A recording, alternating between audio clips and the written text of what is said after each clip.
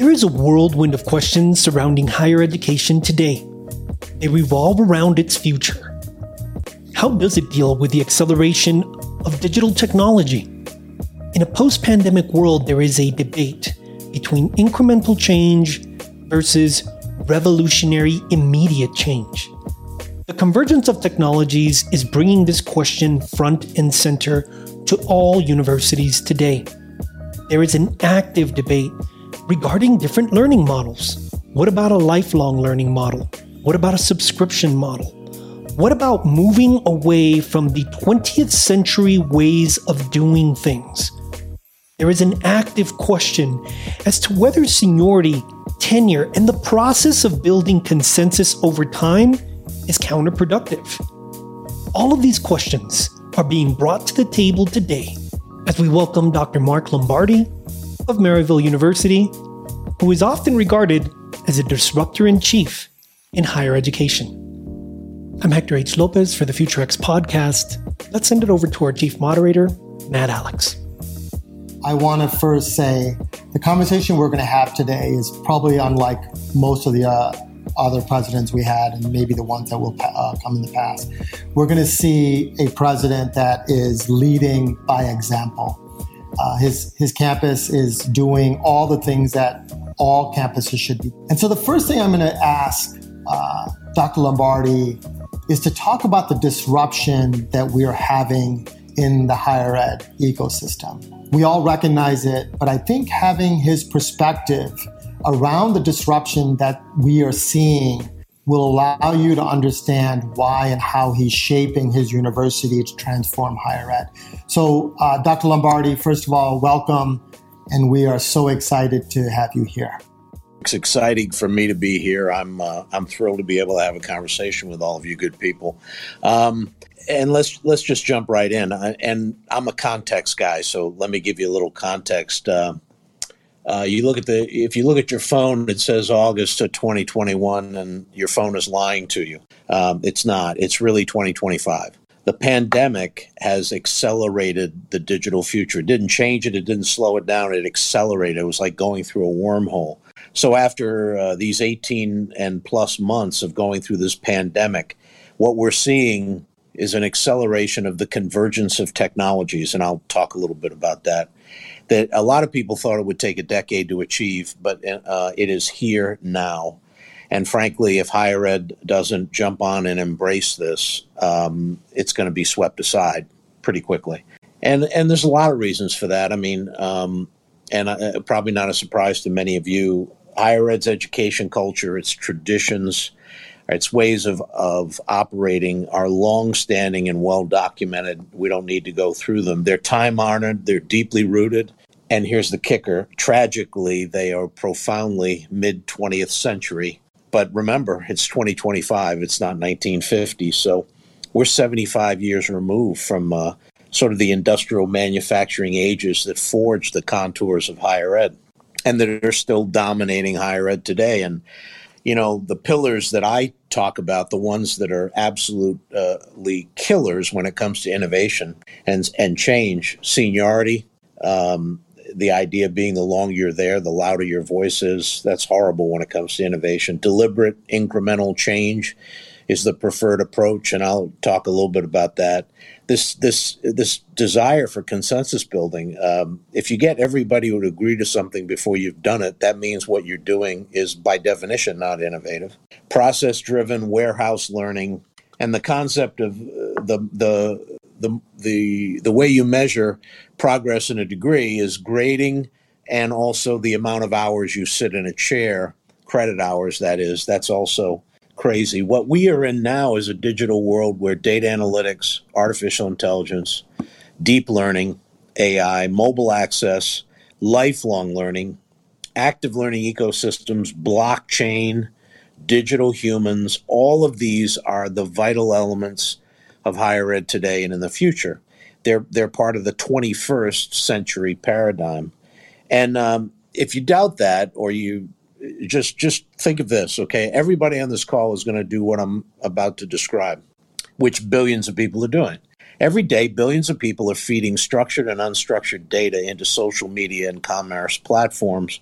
And that metadata enters the portal of data analytics merged with some sophisticated, robust AI, and it creates a bevy of hyper-service, customization, personalization. And in return, all these billions of people, including us, receive faster, better, more personalized service, tailored products, greatly expanded access to knowledge and information at a very cost-effective rate. That's the reality of the digital world. Does that sound like higher ed to you? No, higher ed is way behind, and if it doesn't embrace this reality, it's going to be gone. And I know there are people out there that use those data analytics and AI for nefarious reasons and means.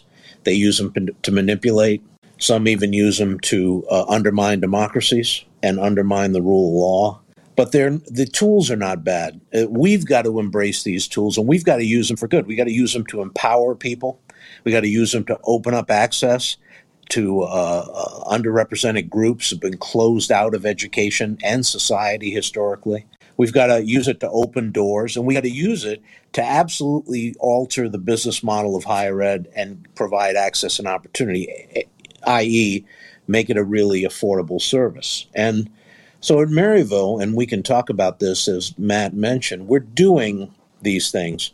We're moving the university out of a 20th century mindset into a 21st century mindset.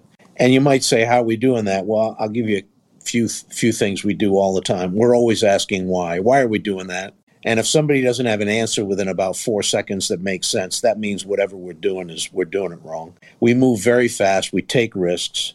We fail fast and we learn fast. Here's one. If a process doesn't make sense, then that's because it doesn't make sense. Okay? That's not hard to figure out. If somebody's laying out a process that doesn't make sense to you, then by definition, it needs to be pulled out by the roots.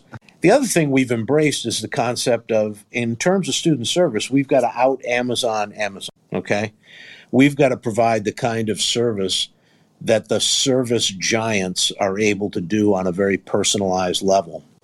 During this pandemic, I sort of rediscovered in a very active way Amazon and Amazon Prime, and I'm and the first part of addiction is to admit that you have a problem, and I can tell you I have a big problem. I'm addicted to Amazon. What we did at Maryville, what we're doing by doing those cultural things and really changing the way the culture operates, and we've done that over many years with a lot of people. Now we're asking other questions that heretofore would have been heretical in higher ed. Why can't our graduation rate be 100%? Why can't our retention rate be 100%? Why can't we serve students 24/7, 365 for their entire lives in the space of education and careers? And why can't education be delivered through a subscription model like Netflix or Amazon that levels the playing field, provides access and opportunity to millions, and makes it education not an expensive commodity for certain elites, but an affordable necessity for just about everybody? And the answers to those questions are, we can do it. We can build that new paradigm of education. We can democratize it. We can open up to millions of people. And we've got the tools to use it. These are the tools of the digital age. All right. So we have the tools.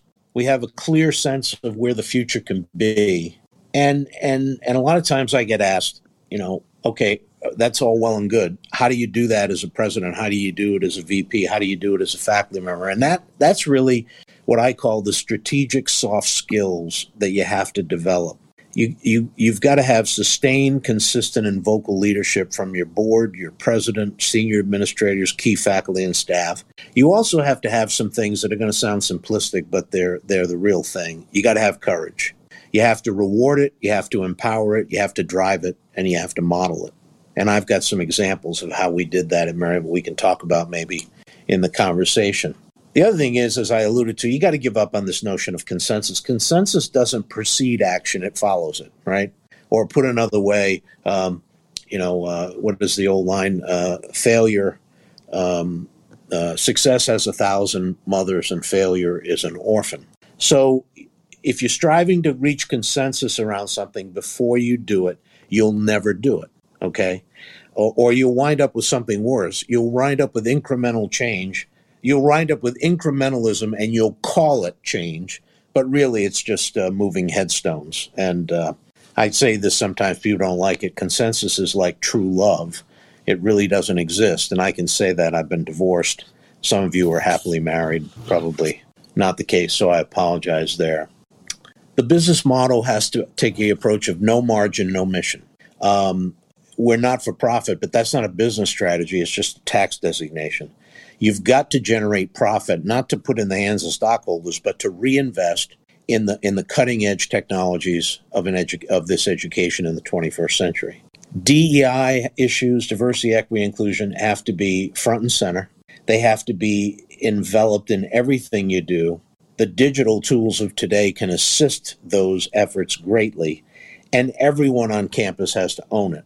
It shouldn't be just put in one office. It needs to be owned by the board, the president, and everyone. And I think the final thing that I'd say is you got to have partnerships. Universities are not going to do this alone. You have to partner with corporations, think tanks, not-for-profits. You got to partner with the Apples, the Salesforces, the Soul Machines. There are many others. I'm not taking sides. I'm simply saying you've got to work with partners, and here's the kicker. You've got to co-design curriculum and programs with them, not deliver packaged content without their input. You've got to invite them into the room, sit down with them, and design and redesign curriculum to meet the changing needs of the workforce of today. And we have to listen to those partners, large and small. We can't pretend or act as if we know what's best for them, because the reality is we don't. Here's the vision, really. Right now, there's a 12-year-old young woman, girl, somewhere, maybe in St. Louis or Indianapolis or anywhere around the country, and they're going to enter Maryville in 27, 28. What they're going to find is a university. It's a national leader in a vibrant, integrated, active learning ecosystem that operates on multiple platforms. The ecosystem is going to be shaped by sophisticated data analytics into student learning profiles, guided by human and digital life coaches. All the student services are going to out-Amazon, and they're going to be mobile, and they're going to be provided by digital humans, not by real humans. Faculty, both human and their digital assistants, are going to guide this young woman through a learning journey where the classroom is everywhere, because learning will know no boundaries. She's going to pay for it on a subscription model, maybe monthly, maybe quarterly, but it's going to be affordable. Probably will be something like between their cell phone bill and other subscriptions they pay for.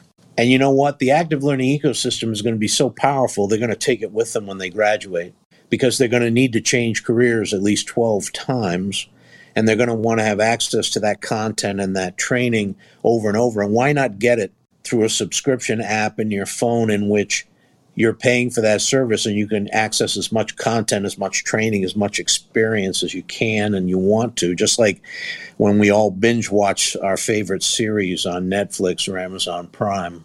And she's going to have a digital life coach for life that'll be with her 24/7, 365, advising, supporting, arranging choices, leveraging her talents, and ideally ensuring her success. That's the future of higher education, in my opinion, and it's what we're building here at Maryville. The exciting part is this isn't Star Trek. We have all the tools at our disposal now, and really the object here and what we've been doing through the work of a lot of great people is putting that all together. So that's my overview, and I welcome any and all discussion around it. Thank you, Dr. Lombardi. So this is pretty interesting. The things that you said, and Hector in the back channel was saying, we probably need an hour on each one of those topics with you, because all of that is things that we have to do to shape higher ed as we move forward. So I'm gonna put that in the back burner, and me and Hector are gonna have to figure out how we get that answered in a lot deeper way. Dr. Mark Lombardi has served as president of Maryville University since 2007. In that time, Maryville has achieved unprecedented growth and earned national distinction for leading a digital revolution in higher education. Dr. Lombardi is the 10th president named since the institution's founding in 1872.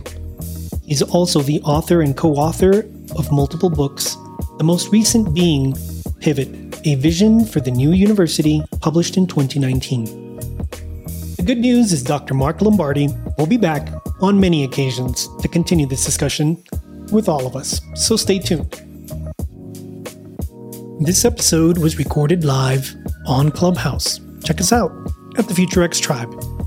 It was produced by the Future X Tribe, Beyond Academics, and the Next Global Organization. Executive Director and Chief Moderator, Matt Alex. Edited by BNext Media. I'm Hector H. Lopez. We'll see you next time as we continue our discussions with the higher ed changemakers on the Future X podcast.